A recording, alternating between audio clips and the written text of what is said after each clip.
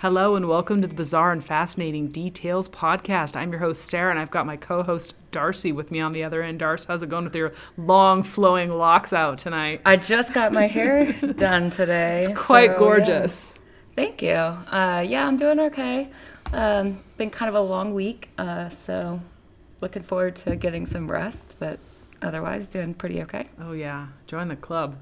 Right? For those of you who don't know Darcy and us personally, we never wear our hair down. I never wear my hair down. Literally, the only reason it's down is because I just had it. I had a blowout done, Nice. And I need to keep it down for another day, and that's it. Okay, awesome. Yeah. But looks gorgeous. Thank you. Alrighty, so Because I didn't do it.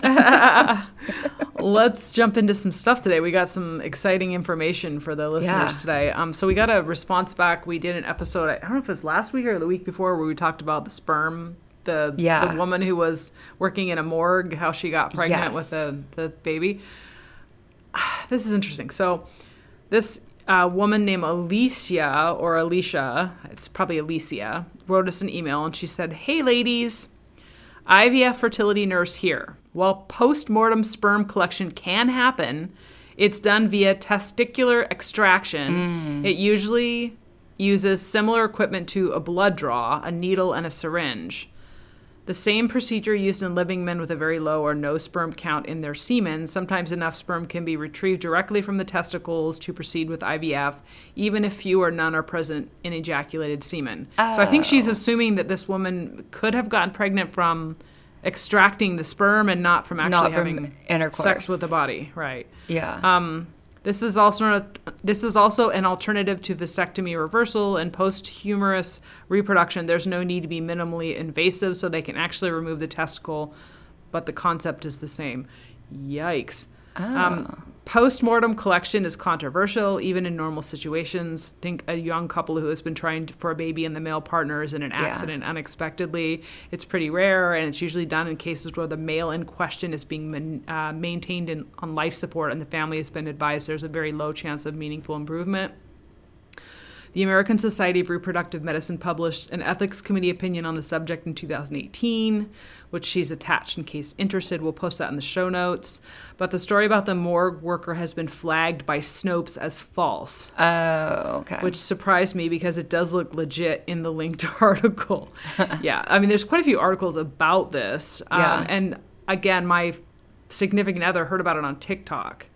Not as an article. And then I researched and looked it up on the other end. But hypothetically, though, the possibility of this happening exists, I suppose, in theory at least.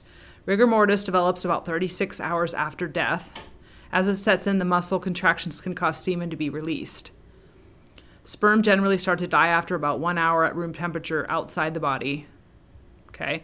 The number of viable sperm cells remains statistically at the same number for about 6 hours and then starts to show statistically significant decreases thereafter.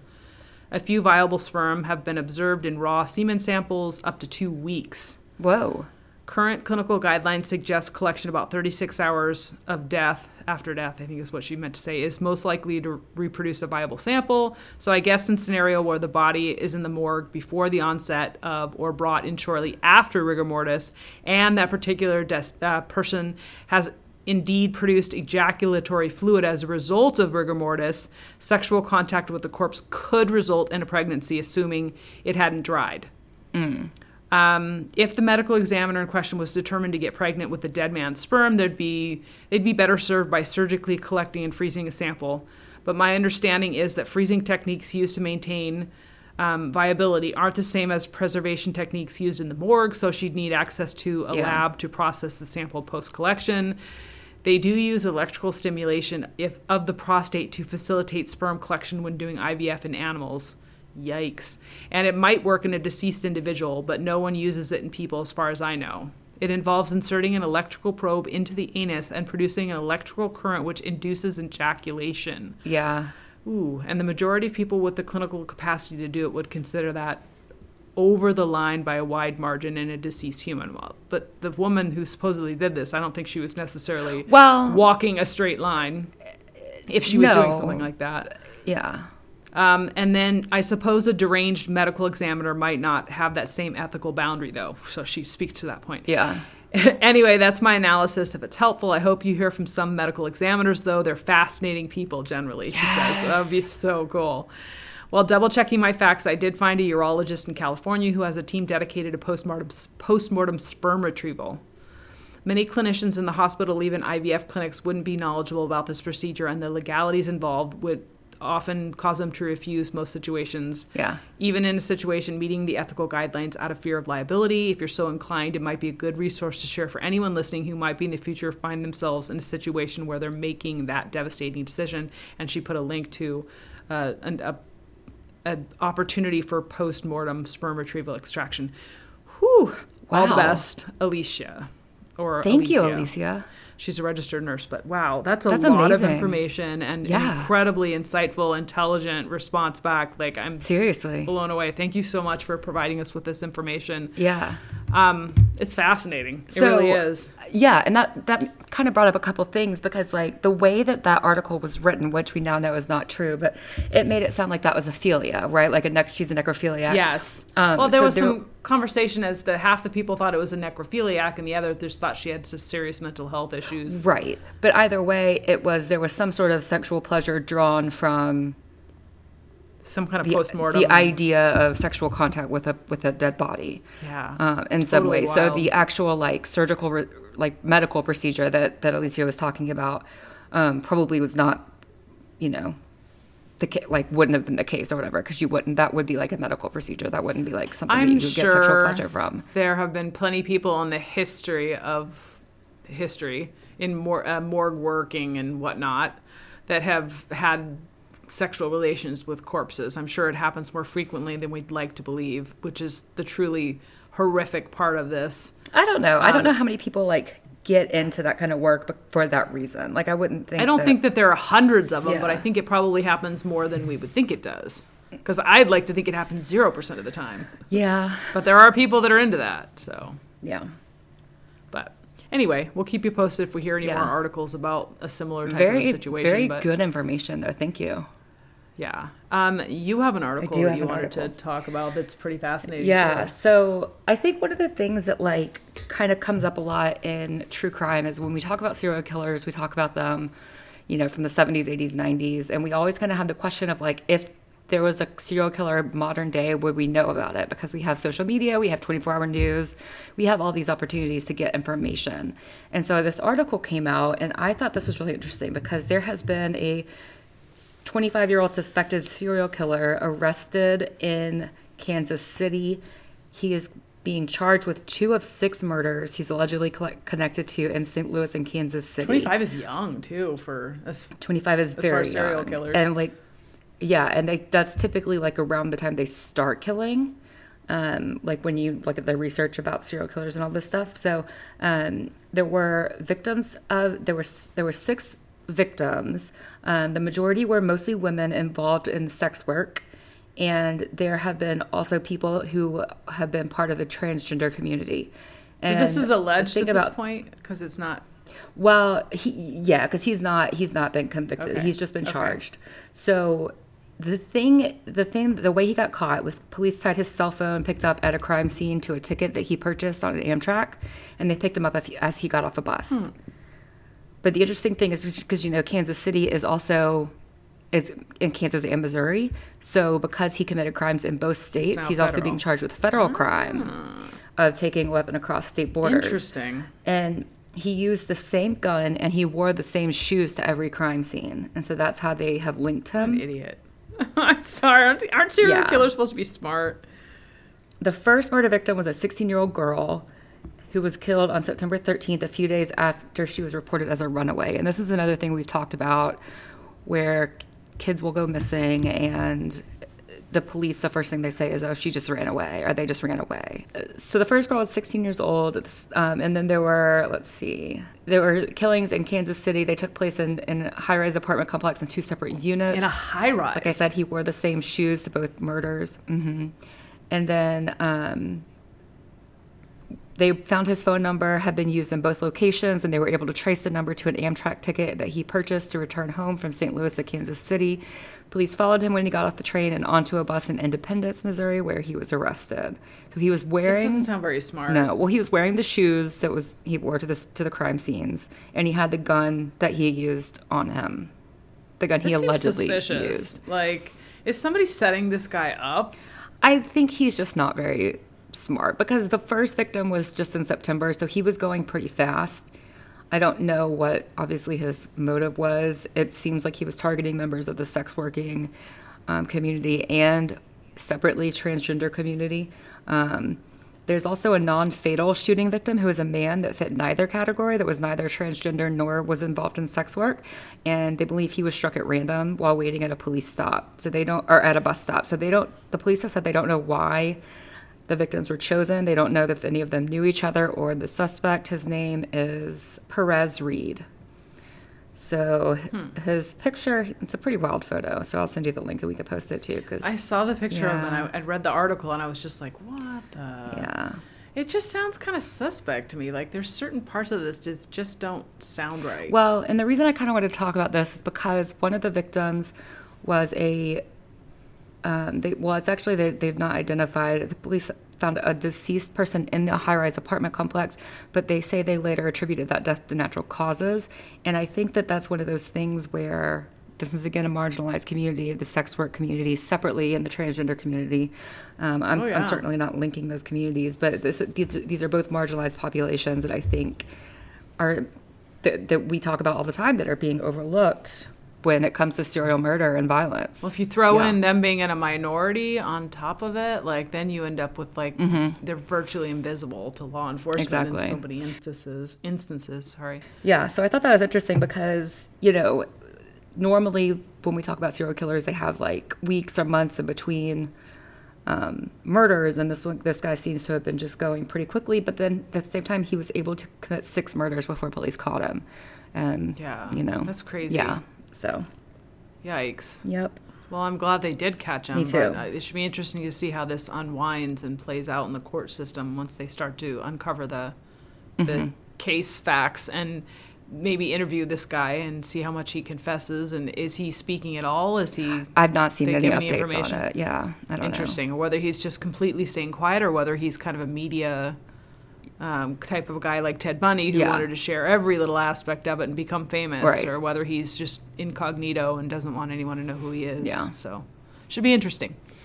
Only for us morbid people, right? Normal people are like, what? Why would you want to know that? Right. Okay. Main case for the day. I am going to talk about the Toolbox Killers. Oh boy. Do you know about these guys? I do.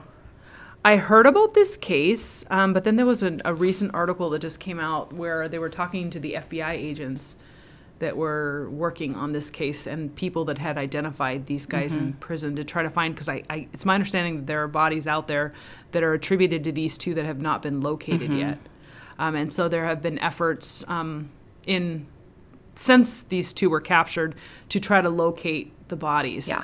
And then I read some recent articles about it, which kind of linked it to this. I'd heard vaguely of these guys, but I never really paid that close attention because I always kind of, in my mind, was not paying that close attention. So I kind of linked it with the Toy Box Killers.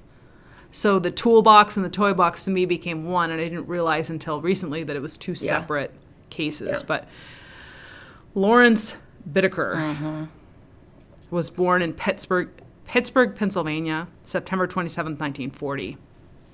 So his parents didn't want to have children, which this sounds kind of like a very familiar story for many men that end up being killers, or women as well. But he was put into an orphanage and adopted by a couple by the name of, it says Mr. and Mrs. George Bittaker. Okay. So it doesn't say what the mother's name is, but that's how they used to do it back in the day. I guess the woman didn't matter as much. Anyway, and his adoptive father worked in the aviation industry, and as a result, the family traveled frequently around the U.S. as Lawrence was a young child. He had a criminal history from a pretty young age. He was arrested for shoplifting at 12. He had a pretty minor criminal record after that over the next couple of years and some further arrests for things like petty theft. And this kind of brought him into the safekeeping, so to speak, of the juvenile system. If right? you can call it that. Yeah. Well, back then, it was horrific. Yeah. I'm sure that it probably still is, but I think it wasn't so much about rehabilitation. It was more about just throwing these people away and locking them up and throwing away the key. In any case, he basically said that his thefts and different things that he was doing was just to get attention and to compensate for the lack of love that he was getting from his parents, which and I don't think that's is incredibly sad. Yeah, and I don't think that's terribly unusual in a neglected home. I don't know if that's been verified from like an objective party that he grew up in an objective. Yeah, that's what he says. I just want to make it clear. There's nobody that has necessarily proven this or not. It's what he is saying. But and again, I suspect it a little bit. Take it with a grain of salt because this guy had a very high IQ of 138. It was said, which is more than 2 standard deviations above the average IQ. Sometimes people with incredible intelligence will determine what they think is going to get them the most sympathy and make up a story. So I don't know. I can't say for sure. But he was smart, but he pretty much thought school was tedious and dropped out in 1957. Which also happens when you have incredibly intelligent people because they're not challenged enough. I'm sure there are a lot of incredibly intelligent people that were in the educational system and experienced similar types of things. But in any case, by the time he was like a teen, his adoptive parents had moved to California. And within a year of dropping out of high school, he got arrested for car theft, hit and run, and evading arrest. And he was put into the California Youth Authority system where he stayed until he was about 18. Yikes. So he's basically on this path where nothing good can come of it. It's not like he's going to be rehabilitated, taken care of, offered psychological treatment, especially back then. Right. Yeah, he's not getting one-on-one attention from a professional. No. And so he's in there till he's 18, then he gets released and goes to look for his adoptive parents. They've disowned him by then and moved to another state, which, what the heck, right? His adoptive parents then? Yes. Wow. So he's been put into the adoption system, and then his adoptive parents are like, no way, we're done with you. You're too much trouble. Bye. Yeah. And he never saw them again. So that puts Mr. Lawrence Bittaker into his teenage years or adulthood years at that point. Yeah. And then there's Roy Norris. Roy Lewis Norris was born in Colorado, in Greeley, February 5th, 1948. So this is a really interesting time period, too, because there was definitely a perception about unwanted children and parents that get pregnant out of wedlock and so forth. And I think these two experienced quite a dramatic end result because of it. But this young man was conceived out of wedlock. So his parents weren't married, and in order to kind of avoid what they knew was coming, because if you were a young woman back then and you conceived a child and you weren't married, then there was a huge, huge stigma created against you. You were quote unquote ruined. You were trash, basically, and that you weren't ever going to achieve anything in life because of that. Right. His parents married very young in order to avoid that stigma. And then his extended family lived pretty close. So he spent some time with his grandparents. His father worked in a scrapyard, and his mother was basically a housewife who had this drug addiction, which I wonder what drug she was addicted to back then in the 50s. It probably was very different from... like barbiturates or something. Probably.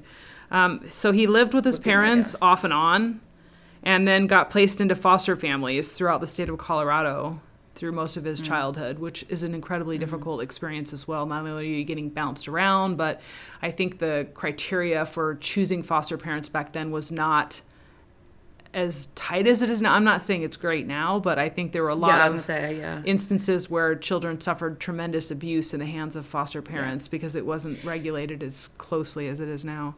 And there's differences between like a private foster care system and the public foster care system, like the state foster care system. Yeah. And we're very much talking about the state foster care system right now. Yeah. In any case, he says that he suffered a lot of abuse and neglect. He was frequently denied food and clothing that was sufficient to care for someone. He also claimed he'd been sexually abused. And the sexual abuse was at the hands of a Hispanic family. And he said that later on, this created this prejudice within him against Hispanic people. Okay.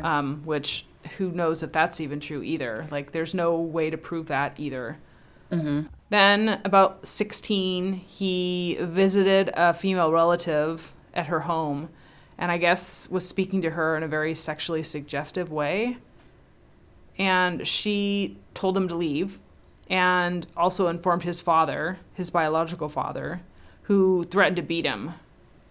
Mm-hmm. So there's this whole element as well. And he steals his father's car and drives to the Rocky Mountains to get away, because he knows he's going to get beaten for this sexually suggestive conversation he's had. And he says that at the time he was going to commit suicide. Mm-hmm. He was going to do this by injecting air into an artery in his arm, which... Ooh. Is that a thing? Ooh. Yes. That's how a lot of, like, if you hear about, like, angels of death, like medical professionals that are killing people, that's a pretty common way to do it, because it's really hard to trace. Yeah, but how do you do that?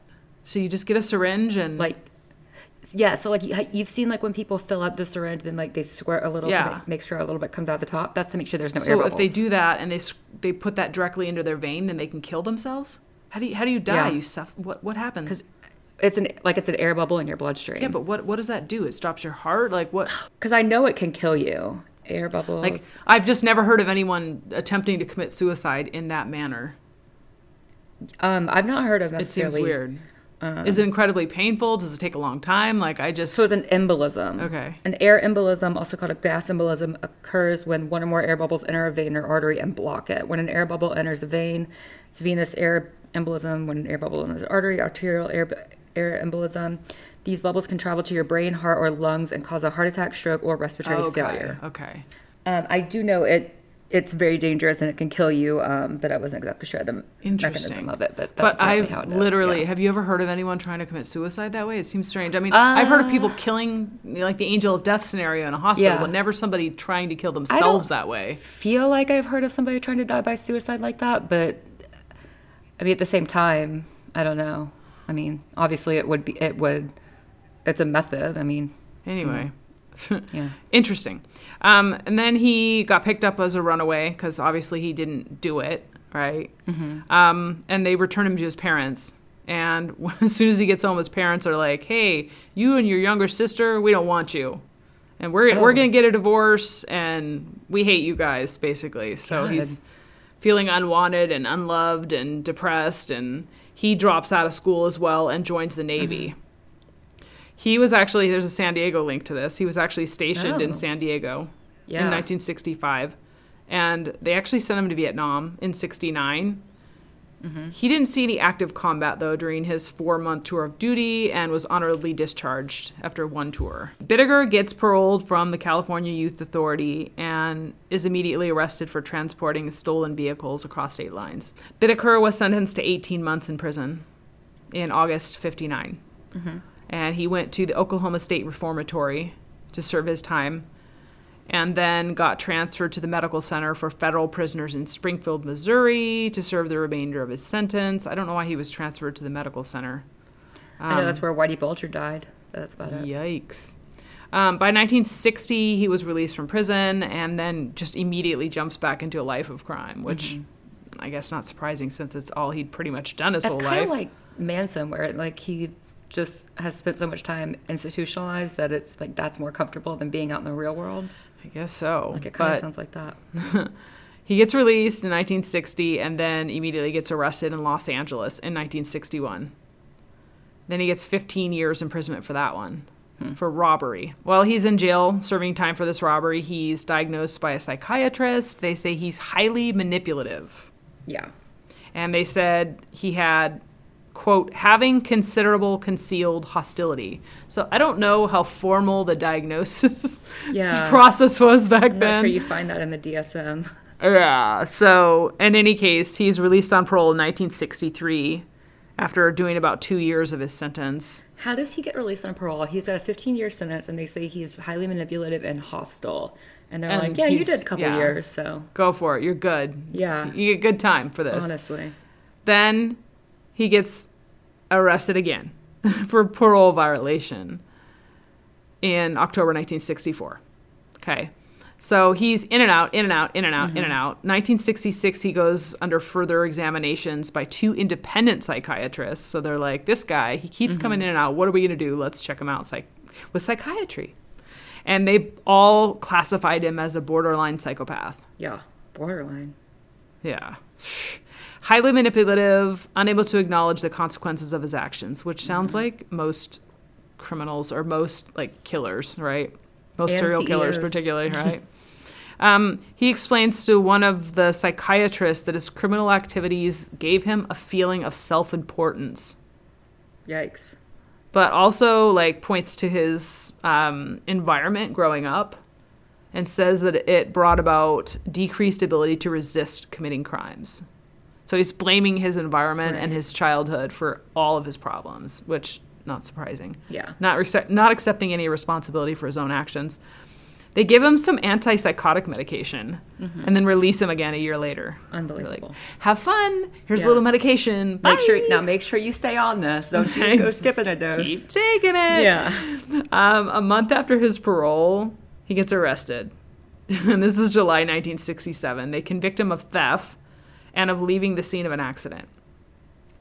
So they give him 5 years for that one, and he's released again in April 1970. Which, by the way, he should still be in prison for his original 15-year term. Seriously. Then he gets arrested again in March of 1971 for burglary. And then they finally decide at that point, hey, you've got too many parole violations. Your sentence was to serve between 6 months and 15 years in October 71, but they released him 3 years later. Yeah. So they gave him 6 months to 15 years in October 1971 and released him in 3 years. Which, were the prisons just super crowded back then? Like, I just know. don't I understand. can't imagine they were more crowded than they are now. Why did they not just throw the book at this guy? Is it just because his crimes weren't serious enough? Like, I'm really kind of unclear on that. I don't know. Then he gets arrested again in 1974 for assault and attempt to commit murder. Get this. He stabbed a supermarket kid who had accused him of stealing. So this poor kid is working at a supermarket and is like, sees this guy stealing. He saw Bittaker stealing a steak and was like, hey, did you forget to pay? He didn't even accuse him. He was like, hey, sir. Right. I think you may have forgotten to pay. Like, he wasn't, like, being accusatory. It sounds like he was just like, hey, there's a mistake. It's an honest mistake. Let's remedy this. And he turns around and stabs him. And they tell retail workers now, like, if you see somebody stealing, like, don't go after them. because there's too much Like, liability you're now. not getting paid Yeah. enough to, like, I wouldn't. to do No all thanks. that. Yeah. He narrowly missed this guy's heart and then attempts to take off, but 2 supermarket employees grab him. Thank goodness. So this poor guy that got stabbed, his name was Gary Louie. He survives. So Bittaker doesn't get charged with murder, but he does still get that charge of assault with a deadly weapon. And they send him to the California Men's Colony in San Luis Obispo. Yeah. So he's like, bye. I'm That's only gonna be in here for a few months. See you in a little bit. Yeah. Right? Yeah. So then Norris, this gem of a guy, is arrested in November of 1969. And this was his first known sexual offense. Okay. He gets charged with both rape and assault and with attempt to commit rape. I guess he had tried to force his way into this woman's car. He sees her on the road and tries to force his way into the car, and that's when all hell breaks loose. Luckily, she got away, and then he goes to jail for those offenses. He also attempted to deceive another woman into letting him come into her home. So he's like, knock, knock, can I use your toilet or can I use your phone? And she's like, no, you look creepy. Yeah, and good for her. when she says no and shuts the door, he tries to break into the house. Luckily, she's able to telephone the police, and they arrest him before he could get into the house and cause her any harm. Thank But God. it's obvious that he had the intent to do some serious bad stuff, right? But less than 3 months after this time, he's diagnosed by military psychologists as a severe schizoid personality, which that's not an official diagnosis anymore, right? Schizoid Even if it wasn't an official diagnosis. It used to be for sure. It's like the step it's like if you look at schizophrenia on a spectrum, schizoid is like the step right before schizophrenia. So it's like you have schizotypal characteristics, but not enough to be like labeled schizophrenia. So But it's very what are some similar. of the characteristics of that? Probably, Do you know? I don't. I'm just guessing based on this characteristics of schizophrenia. Probably auditory hallucinations, Disordered thinking. disordered thinking, inappropriate affect, maybe like laughing at inappropriate moments, not understanding the severity of some situations. Interesting. Not really Delusions of understanding the grandeur. consequences of Yeah. his actions, that kind of thing. Yeah. In any case, though, the Navy discharges him under the term psychological problems. So evidently he was in the military while all this went down. Yeah. And then he gets bail for attacking a female student in May 1970. He was stalking her at San Diego State University. So again, that San Diego connection. And he repeatedly struck her in the back of the head with a rock Jesus Christ. before she like falls down, and then he attempts to beat her head against the sidewalk as he's kneeling on her lower back. Jesus. So, not such a great guy. Yeah. He gets charged with assault with a deadly weapon and is committed to 5 years imprisonment shortly after that. He goes to Atascadero State Hospital, which I believe is where, what's his name? Kemper? The big guy. Yes, where Edward Kemper was, right?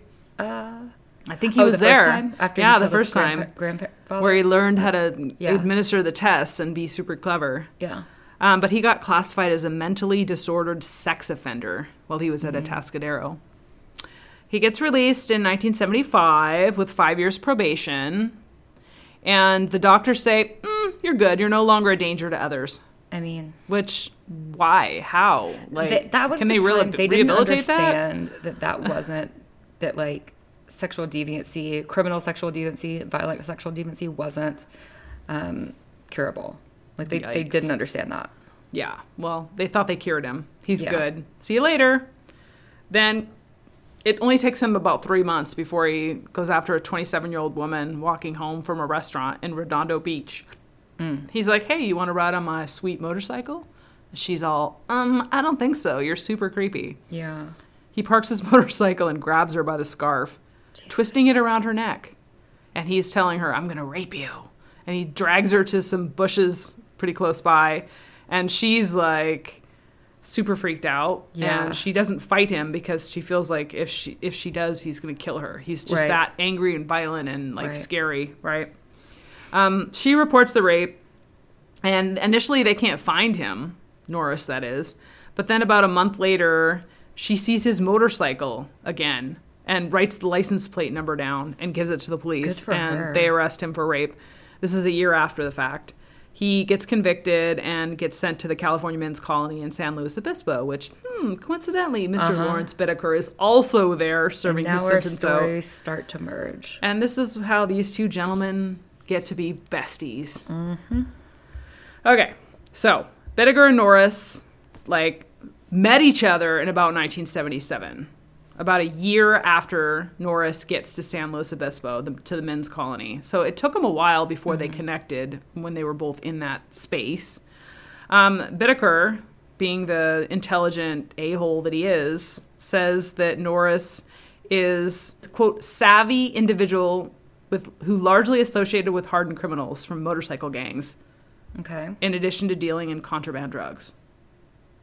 So he's like, hey, this guy's pretty savvy. Yeah. He hangs out with motorcycle gangs, so he's got to be smart. And he's dealing in contraband drugs. Yeah. And you Winner! can get stuff into the prison. Yeah. Yes. So the pair, kind of circle around each other in this prison area, taking in all these wonderful characteristics of one another. And then they start talking to each other, and Norris teaches Bittaker how to construct jewelry, Yes. which seems super weird. Is it just me? No, it is really weird. And I've seen a documentary about them, and they don't ever explain why jewelry. What kind of jewelry? Yeah. And, No, they don't really. Is this explain. a weird 70s thing where it was It could hip be. to make jewelry or something? I don't know. I don't know. I thought it was really weird that they bonded over making jewelry. Well, that's the activity they were doing. They were really sharing fantasies of Creepy. violent sex acts. Yeah. And Okay. that's really how they bonded. So I think the point that they became these inseparable besties was when Bittaker saved Norris from being attacked on 2 occasions by fellow inmates, which, they were trying to give him a little prison justice, right? Mm-hmm. And Bittaker jumps in and saves him. So it gets to be 1978, and these guys are getting closer than ever, and they discover, while they're making all this jewelry, that they're really mutually interested in sexual violence and misogyny. Mm-hmm. And Norris is saying, hey, my biggest stimulation is seeing frightened young women, adding that the primary reason he had amassed a lengthy record for sexual offenses was for this reason. Hey, I like to see them freaked out. I like sexual encounters with them when they're totally freaked out, and I like the violence, and I like the control, and all that other creepy stuff. Bittaker, though, was not known to have committed any sexual kind of offenses prior to meeting Norris. And he then tells Norris that if he ever had the chance to rape a woman, he'd kill her so that he wouldn't leave any witnesses to the crime, which sounds creepy as hell. So then these two hang out together and make jewelry and talk about their plans to assault and murder teenage girls as soon as they get the chance, right? Yep. They had this really crazy, icky mutual fantasy involving these kind of elaborate plans to get a girl each year from ages 13 to 19 and murder them. Yep. And they make this vow to become, besties outside of prison once they're both released. Because obviously they're not going to get released at the same time. But they're like, hey, once we get out, let's meet back up and do this evil plan. So Lawrence Bittaker gets released in October of 1978. He immediately goes back to he goes to Los Angeles and finds work as a machinist. Which... interesting. I didn't know he had that skill. But he makes pretty good money. Like they say, make good money. Close to $1,000 a week, which back then was a significant amount of money. Yeah. And he's a loner, but he's friendly with some people in his neighborhood. He earns this reputation as being generous and helpful, and he donates money to the Salvation Army, just giving people this impression that he's a good guy. Mm-hmm. He also is known on one occasion at least to get a whole bunch of fast food and wine and hand it out to homeless people in downtown LA. Okay. So he's like, I'm a good guy. I mean, he is being a good guy. His actions are those of a good person. Well, clearly he's trying to build up this reputation for himself so he can blend in like the creepy, nasty serial killer that he's going to turn out to be. He's highly manipulative and Exactly. So he's super popular with the local teens. Which, don't be that guy. Don't ever be super popular with the local teens. He gives them beer and marijuana. He's living in this... Don't be the candy man. Yeah, he's living in this Burbank motel. And it's like a popular place for teenagers to socialize around there because he's giving them beer and marijuana, which back then, like anybody that did that was like the Pied Piper, right? I mean, now. Yeah. Well, Norris gets released 3 months later in January of 1979. And he moves into his mother's house first in Redondo Beach. And then about a month after his release, he had raped a woman and then simply abandoned her in the desert. So he gets away with that. Mm-hmm. And then he finds employment as an electrician in Compton, which that's got to be a little rough. But again, both he and Bittaker are like skilled workers when they get out. So they're clearly they have the ability to blend in. I feel like maybe... did he maybe learn electrician skills in prison? Probably. I feel like maybe in the Navy. Yeah. He maybe did it in the Navy. Yeah. Okay. Yeah. I haven't really read anywhere any specific details about these two and where they learned these skills. I mean, most of the articles that are out there are really focused on the killings themselves and what happened afterwards, and the victims. Yeah. So I don't really think it's important where he learned it. He's a jerk.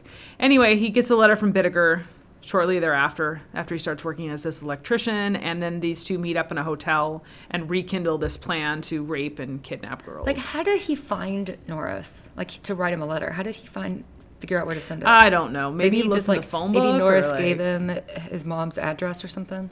It had to have been the case because they vowed when they were in prison to communicate with each other afterwards. Mm-hmm. He had to have known that he was going to get released to his mother or something. Yeah. Anyway, these two creepos managed to reconnect, which is super sick. But they decide that if they're going to do this, they're going to need a van, which here's the birth of the creepy van as the serial killer vehicle. And so Norris helps him out, and they get this silver gray GMC Vandura, which there's a picture of it online. Mm-hmm. But it's a 1977 GMC Vandura. Vandura. Such a cool name for a car.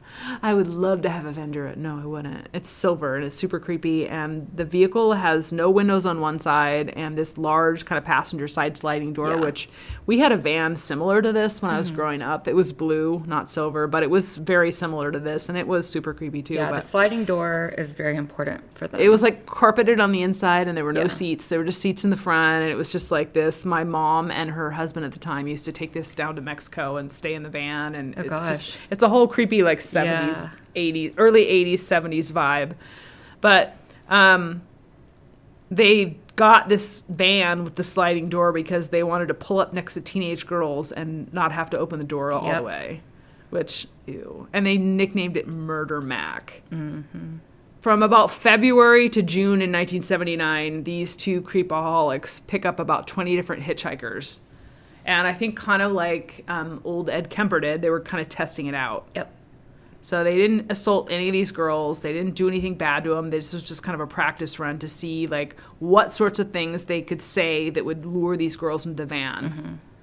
And they also were kind of scouting out secluded spaces to do their damage in. Mm-hmm. And they find this isolated fire road in the San Gabriel Mountains. And they're like, this is the perfect spot to do our murdery stuff. And Bittaker breaks open. There's a locked gate that's actually closing this space off, and he breaks it and puts his own lock on it. In any case, they found this spot that both of them really thought was great, isolated, whatever. So they pick up this first victim. Mm-hmm. Her name is Lucinda Lynn Schaefer. She was 16 at the time. They pick her up June 1979. So she was actually leaving a Presbyterian church meeting in Redondo Beach, which just really... This poor, innocent little, she's 16, she's a good girl. She's not engaging in risky behavior. She's leaving a church meeting for crying out loud. And they basically had just finished constructing the bed in the rear of the van. Beneath it, they placed tools, clothes, and a cooler filled with beer and soft drinks. So this is about 11 a.m. Yep. And they drive to the beach area. They're drinking beer, smoking weed, and flirting with girls. And they really were just chilling. They didn't have any specific routine. But that's how they started their day. Like, this is not going to get any better. But about 7:46 p.m., that's when they spot this poor little girl leaving this church meeting. And she's walking down a side street. And these two see her, and they're like, oh, there's a cute little blonde. Let's lure her into the murder van, because we're creepy as hell. And they attempt to get her to enter the van of her own accord. They're like, have some marijuana, have some beer, but she's a good girl. And she's like, no, I don't want your weed. I'm walking, leave me alone.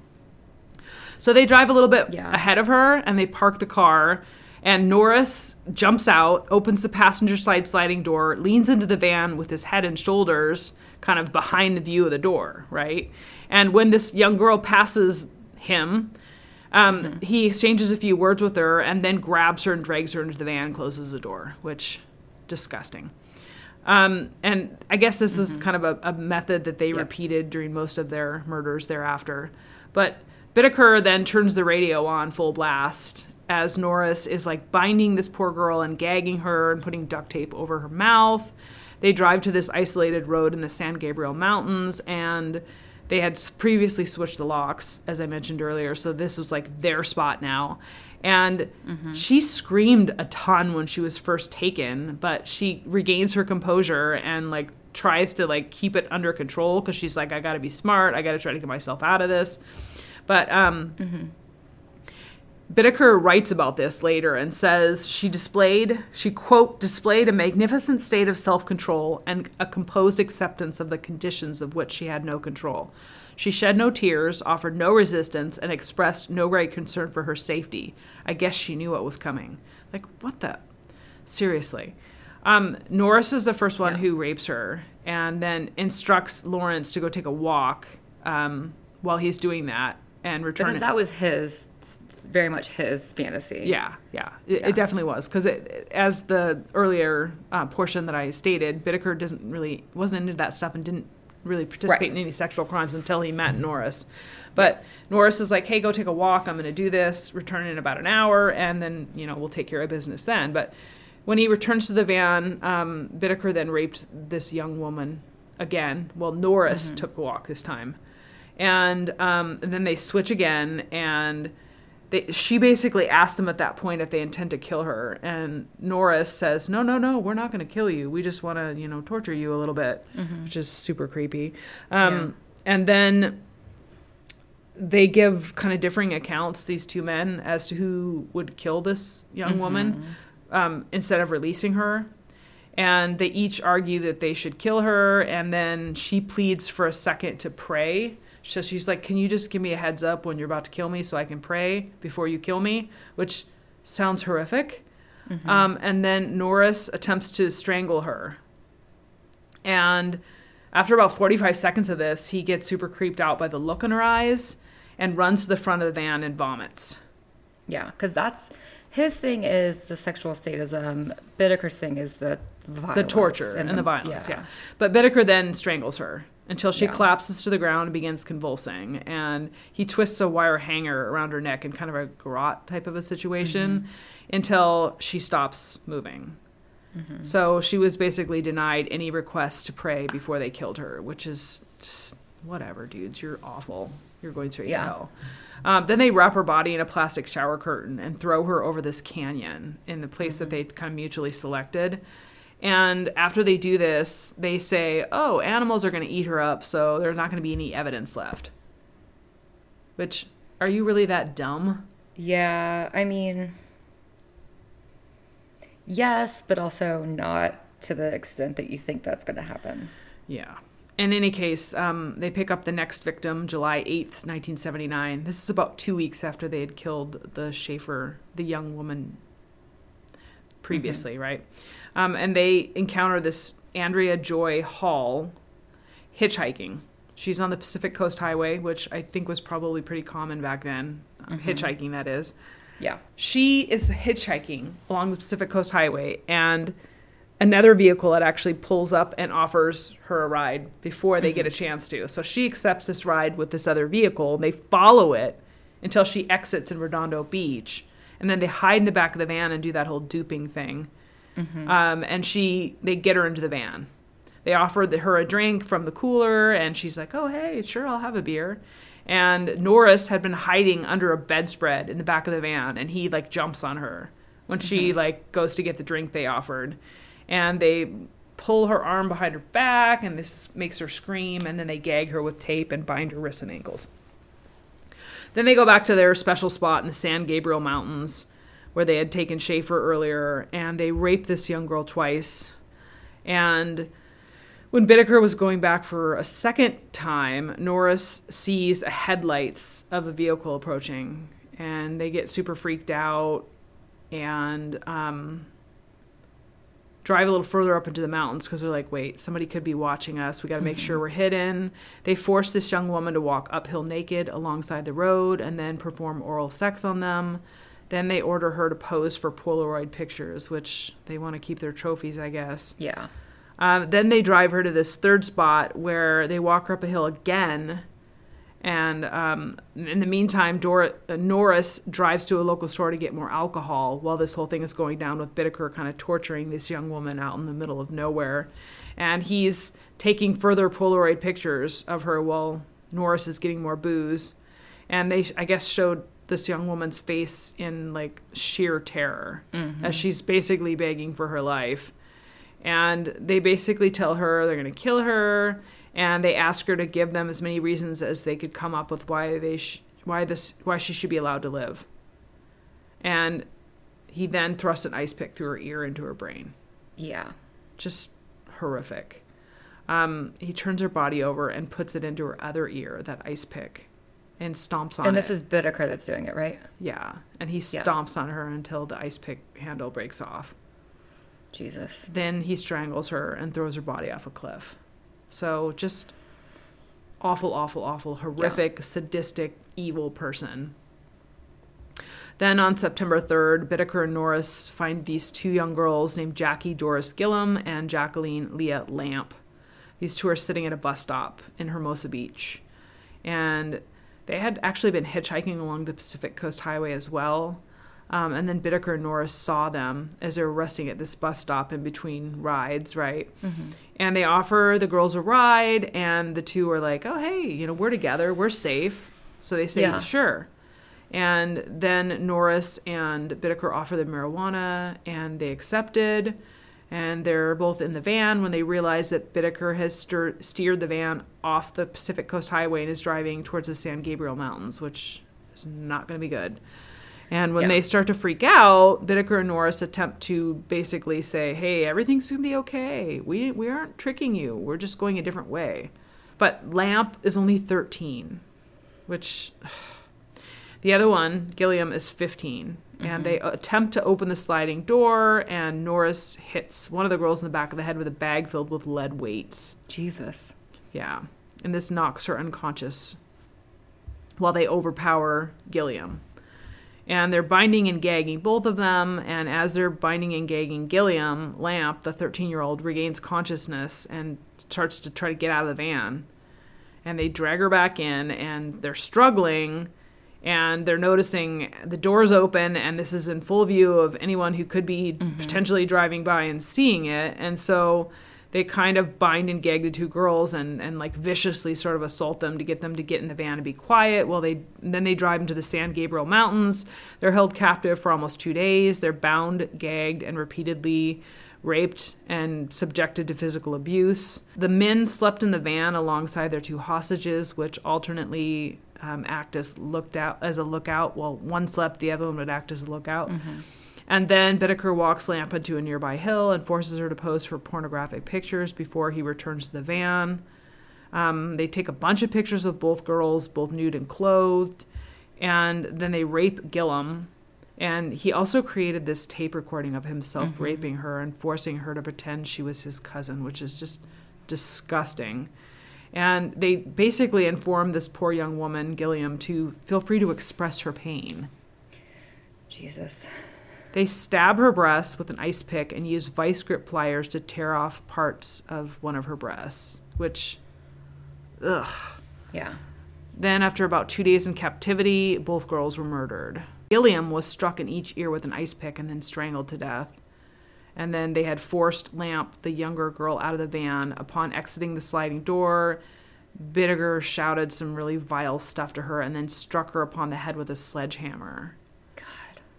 I guess Bittaker then strangled Lamp until he believed she had died, but when she opened her eyes again, he bludgeoned her repeatedly as he strangled her to death. And then both of the young women were thrown over an embankment into the chaparral. It's just basically into bushes like trash. Just awful, awful, awful. They got their final victim, 16-year-old Shirley Lynette Ledford, on October 31st, 1979. She was standing outside of a gas station, hitchhiking home from a Halloween party in Los Angeles when they grabbed her. They believe that she actually had accepted a ride home from them because she recognized Bittaker. Because really? he was known to have come into the restaurant that she worked at as part-time as a waitress. So she's like, he can't be bad. I've seen him in the restaurant, right? He's like a regular, yeah. Yeah. So they get her into the van and they offer her marijuana and she refuses. And then Bittaker drives the van to kind of a secluded spot and Norris draws a knife and they bind and gag this poor woman with construction tape. And then the two trade places and drive around aimlessly for quite a while with this young woman in the back of the van. They remove the tape from her mouth, and they slap and mock her. They beat her with their fists, and they repeatedly shout at her. And they alternately strike her with a hammer, beating her breasts with their fists. And they torture her with pliers throughout this whole thing where they raped and sodomized her. And they also recorded this young woman, and just the horrific sounds of her being tortured with the sledgehammer or the pliers can be heard on this tape recorder that had been switched on after she entered the rear of the van. Just screaming in agony, which is just horrific that they would want to record something like that. When she screams, at one point they strike her on the left elbow with a sledgehammer. Ooh. And she says that he's broken her elbow and says, she's pleading with them, don't hit me again. And he raises the sledgehammer to hit her again. She screams no, and then he strikes her 25 consecutive times upon the elbow with the sledgehammer before asking her, "What are you sniveling about?" as she's screaming and crying, which is just awful. After about 2 hours of this, Norris kills her by strangling her with a wire coat hanger that he'd tightened with pliers, like that grot kind of a thing. I guess she didn't react as much as they thought she would while she was being strangled, and she died with her eyes open. They then discarded her body on a random lawn because they wanted the press to react. They wanted attention. So basically, they drove to some random house in Sunland and left her body on the ivy of a front lawn. God. And she was found by a jogger the next morning. The autopsy revealed that in addition to having being sexually violated, she died of strangulation and blunt force trauma to the head, face, breast, and left elbow. Ugh. Her genitalia and rectum had been torn, caused in part by having pliers inserted inside her body. My God. And her left hand bore a puncture wound, and a finger on her right hand had been slashed. So, they recorded all of that during this whole time, and she's screaming and pleading. Just, gross, gross, gross. Anyway, that part is done. So then, November 1979, after these two had killed all these poor young women, they have this guy named Joseph Jackson, who's a friend of Norris's. This is a guy that he'd met at the California Men's Colony, and he starts confiding in this guy about the previous exploits of the last 5 months, and tells them about the graphic details of Shirley Ledford's murder. She was the only victim had been found at that time, and that's because they left her body out on that lawn. And he tells this Jackson guy that, hey, we killed these 5 young women, and there are 3 additional incidents where we abducted or attempted to abduct young women. And one had actually been raped but released, and the rest we just let go. And Jackson, this former prison acquaintance of Norris, is horrified by this whole thing, and he goes and talks to an attorney who tells him he needs to go to the police. Which, you'd think that immediately you'd go to the police. You wouldn't have to ask somebody whether you should go to the police or not. He might be concerned if he's got any liability, like if he's going to be charged. Because he knows about it. So wants to talk to an attorney first. That's not a terrible decision. I mean, but anyway, they went to the Los Angeles Police Department. Yeah, and these 2 men then gave the information to the Hermosa Beach Police. Okay, so this detective then gets assigned to investigate Jackson's claims about these 2 men who supposedly had done all these horrific things, and initially they note that the confessions of Jackson matched the police reports of several teenage girls who had been reported missing over the last 5 months. So this is a pretty short time in which they grabbed all these young women. And they checked out a claim that Bittaker had sprayed mace in the face of a woman who'd been dragged into the van and raped by both men. And they kind of matched this up with police reports. Okay. And this young woman's name was Robin Robeck. And she had mace sprayed in her face after she'd been dragged into the van and raped by 2 Caucasian men in their mid-30s before being released. And she had reported the abduction to the police, but they couldn't identify the 2 men that she described. Yeah. So they really weren't able to do anything. But then they were matching it up with the information received by Jackson. So then they take pictures of these 2 guys and go to Robin Robeck's house in Oregon, and they show her the mugshots, and she positively identifies Norris and Bittaker as the men who raped her. Okay. So at that point, that's enough, and they place them under surveillance first, but then they see that they're dealing marijuana, and they're in. So they pull them in November 20th, 1979. Actually, November 20th, 1979 was when Norris was arrested by the Hermosa Beach Police for the parole violation. And then they get Bittaker for the rape of Robin Robeck. Okay. So, although this poor young woman, can you imagine the kind of trauma she was probably dealing with and having to relive this and see pictures of these 2 creeps, she can't identify them in a police lineup. Oh, no. Which, who knows? Yeah. She was probably extremely fearful and stressed and whatnot. Yeah. But the police had already seen Norris dealing marijuana, and Bittaker had drugs on him when they arrested him. So they were allowed to hold these guys on parole violations. Right. because they're not supposed to have any of this. But they search Bittaker's apartment and find the Polaroid pictures that she'd taken during all these vicious attacks on these poor innocent young women. And they also check out Bittaker's van and find the sledgehammer, a plastic bag filled with lead weights, a book detailing how to locate police radio frequencies. They find Vaseline, some necklaces later confirmed to belong to 2 of the victims, and the tape recordings. The mother of this poor young woman, Ledford, who had been named by Jackson as being one of the women that Norris confessed he and Bittaker killed, identified the voice on the tape as that of her daughter. Can you imagine? No. Ugh. That's horrible. And in the meantime, the 2 men in the background are mocking and threatening this poor young woman as she's being tortured, and their voices are identified from the tape as well, which, good. Excellent. And they also find Bittaker's motel room has 7 bottles of various acidic materials. I guess he'd planned to use these on further victims, further future victims, which thank God they pulled this creep in. They also discovered a bracelet that had been taken from Ledford's body as a souvenir. And they find Polaroid pictures of almost 500 young teenage girls and women that were taken kind of on Redondo Beach and Hermosa Beach without these young girls' attention. Yeah. Or excuse me, without their knowledge. Most of them had been taken without their consent, just kind of random, like upskirting kind of things where they were just taking random nasty pictures of girls without them kind of knowing what was going on. But November 30th, 1979, Norris attends a preliminary hearing, and this is in relation to the rape of September 30th. He starts to kind of show signs of stress at that point. And at the hearing, he waives his Miranda rights, and they start questioning him in relation to this Robin Robeck rape, where they sprayed her in the face with a mace. And initially, Norris is denying any involvement in the murders and rapes or disappearances. Then they confront him with the evidence that investigators had pulled together and the tape recordings and the pictures and all that kind of stuff.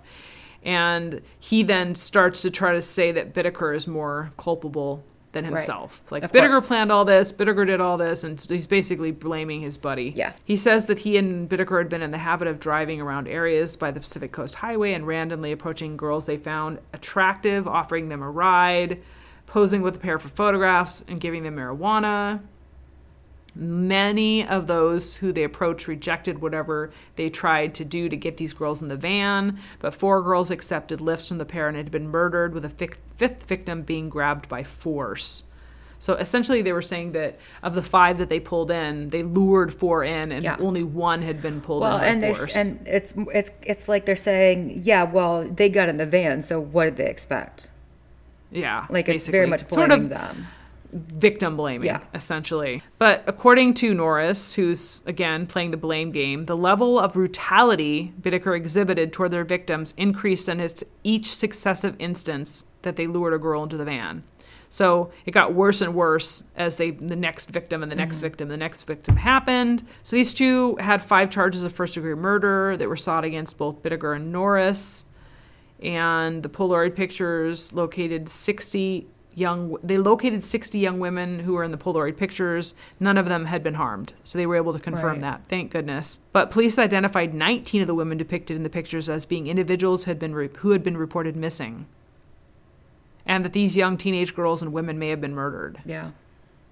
But they had no conclusive evidence to suggest that any of the additional 19 women had fallen victim to Bittaker or Norris. So there were 19 women in the pictures that were missing and couldn't be found, but they determined that there was no evidence that Bittaker and Norris had done anything to them, despite the fact that they had pictures of them. Other than just take pictures, yeah. There's also one Polaroid picture that they found where Bittaker and Norris were with this unidentified young white woman. Very similar circumstances as the other victims, but they can't prove conclusively that these 2 did anything to her. She's never been identified.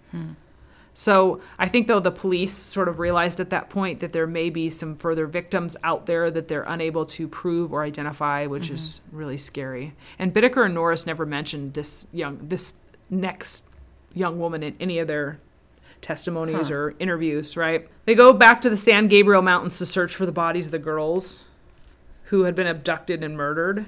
and who the confession applied to.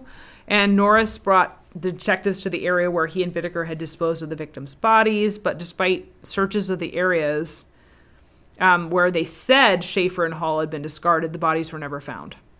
So that's two known victims where they couldn't find the bodies. On February 9th, 1980, the skeletonized bodies of Lamp and Gilliam were found at the bottom of a canyon alongside a dry riverbed. The bodies were scattered over an area measuring hundreds of feet in diameter. An ice pick was still lodged into the skull of Gilliam. God. And the skull of Lamp bore multiple indentations, evidence of hammer blows that Norris stated he'd done to this poor young woman. So February 1980, both Norris and Bittaker are formally charged with the murders of these 5 girls. Bittaker was denied bail, but Norris got bail at $10,000. Because he was the one that confessed first, maybe? Well, he's basically, blaming Bittaker for everything. Right. And at that point, they don't really have the evidence to say if one was more culpable than the other. Right. But he does get the bail and accepts a plea bargain where he agrees to testify against Bittaker in return for a prosecution not seeking the death penalty. Yeah.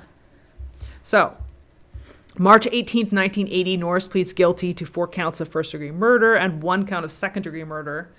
This is in relation to Hall, the victim by the name of Hall. 2 counts of rape and 1 count of robbery. So you know damn well he did more than that. Oh, yeah. But that's all that they could conclusively prove or felt comfortable proving in a trial. Prior to the May 7th sentencing, Norris was reviewed by a probation officer who testified at his sentencing that he had again accused Bittaker of actual torture of the victims, and that for Norris himself, he didn't do any of the torture. It was just the feeling of power that he was getting off on. And they said that Norris never exhibited any remorse or compassion about his brutal acts towards the victims, that he appeared compulsive in his need to inflict pain and torture upon women, quote unquote. In conclusion, the probation officer testified that Norris can realistically be regarded as an extreme sociopath whose depraved pattern of behavior is beyond rehabilitation. Yeah.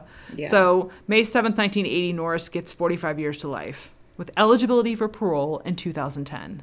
Can you believe that? He got parole eligibility, bonkers. And it had to have been because of that plea bargain, exclusively because of that plea bargain. Plus, it was the early 1980s, and I don't think they really understood fully. They didn't think 2010 was going to ever be a thing. No.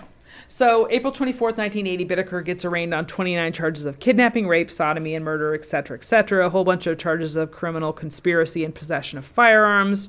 He also gets charged with 2 counts of conspiracy to commit murder. And that's from December 1979, where he tried to persuade 2 inmates to murder Robin Roebuck to keep her from testifying in the trial that was related to that. Oh, wow. The charges for the rape of Robin Roebuck got dropped later because of lack of physical evidence and then Robin's failing to identify them in the lineup, which, wow. That sucks. Bittaker remained silent when asked how he was going to plead and refused to answer any questions. The judge entered a plea of not guilty on his behalf. The trial started January 1981. Of course, Norris was the star witness who testifies against his former buddy, which, gross. So obviously the audio tapes of this stuff was pretty much insurmountable. Right. More than 100 people were present in the courtroom as the tapes were played, and many members of the jury and the audience wept openly when they heard them. I don't know how. I don't know how you would get through that. Bittaker was undisturbed while hearing the contents of the tape and smiled through the duration of the recording. God. Like a disgusting creep that he is. Monster. Everyone that heard that tape, I think, was impacted dramatically, including the jury. But on February 5th, 1981, Bittaker testified on his own behalf, denying any knowledge of the abduction and murder of Schaefer, and claims he paid Hall to pose for the Polaroid photographs. Yuck. And then says, I paid for sex, but I didn't do anything bad. Norris did everything bad. And Norris is the one that found that spot in the Gabriel Mountains, and Norris is the one that did all the murders and whatnot. He also had a similar explanation for the double murders of Lamp and Gilliam, claiming that basically he paid them for sex and he'd last seen them alone with Norris in the van. And then claims that, with regard to the tapes, that he had paid them to scream theatrically, as an acting kind of game, and that he left them alone with Norris, and Norris is the one that did all the bad stuff. They sought the death penalty for Bittaker, and they said this was one of the worst cases they'd ever seen. February 17, 1981, after deliberating for about 3 days, the jury finds Bittaker guilty on 5 counts of first-degree murder and 1 count of conspiracy to commit first-degree murder, as well as 5 charges of kidnapping, 9 charges of rape, 2 charges of forcible oral copulation, 1 charge of sodomy, and 3 charges of unlawful possession of a firearm. Bittaker was sentenced to death for the 5 counts of first-degree murder. He showed no emotion as they read that verdict, and they had an alternate sentence of 199 years with 4 months addition to that to take immediate effect. Okay, cool. He immediately appeals, saying that the search warrants were not valid. They shouldn't have been able to search his van and motel room, et cetera, but this appeal is dismissed in 1989. They said the procedural errors were minor. In view of the strong evidence against him, it does not affect the overall verdict. So, denied. Yeah. I guess he granted a bunch of death row interviews following his conviction. Yes. In 1981, which is why this comes up on the news. He's talked a lot. Yeah, he's a talker, for sure, which does not strike me as strange. Yeah. And never expressed any remorse for his crimes. No. He said he only... I'll have to go back and look up where I saw that documentary, but I just watched one on them, and I believe they each went back and forth about the ice pick thing. So Bittaker says that Norris came up with the ice pick idea. Norris says that Bittaker came up with the ice pick idea. So it's not clear which one actually did that. This guy sounds like just a royal douche, though. Like, he's never expressed any remorse. The only thing he felt bad about was that they were caught, and that it ruined his life because they were caught. And that, wow, we have a lot in common now. We never knew each other before we met in this men's colony at San Luis Obispo, and just like he's marveling at his own weirdness. Yeah. I guess he liked to call himself Pliers Bittaker. Just creep. And he filed more than 40 frivolous lawsuits while he was serving his time. Of course. Some of them for stuff as minor as being served a broken cookie or crushed sandwiches. He said this was an example of being subjected to cruel and unusual punishment, and they declared him a vexatious litigant in 1993. And as a result of this, he wasn't allowed to file any lawsuits without the express permission of an attorney or a judge. But he died while incarcerated on death row at San Quentin Prison in December of 2019 at the age of 79. His death was reported to have been of natural causes. Norris was incarcerated at the Richard J. Donovan Correctional Facility, and he also died of natural causes in February 2020 at the age of 72. After he was convicted, he repeatedly claimed that the only reason he participated in the murders was out of fear of Bittaker, which I don't think so. Yeah, they very much voluntarily got together and did this. Yeah, and he says, I deterred other potential victims from getting into the van. I'm a good guy. No. But at the same time, he admitted that he enjoyed rape and raping the victims. And that Bittaker enjoyed the acts of torture and murder. So I didn't kill, I just raped them. Like, that's any better. Right. So they said that Norris, the psychologist and investigators and all that he derived extreme gratification from domination and abuse and torture inflicted upon the victims.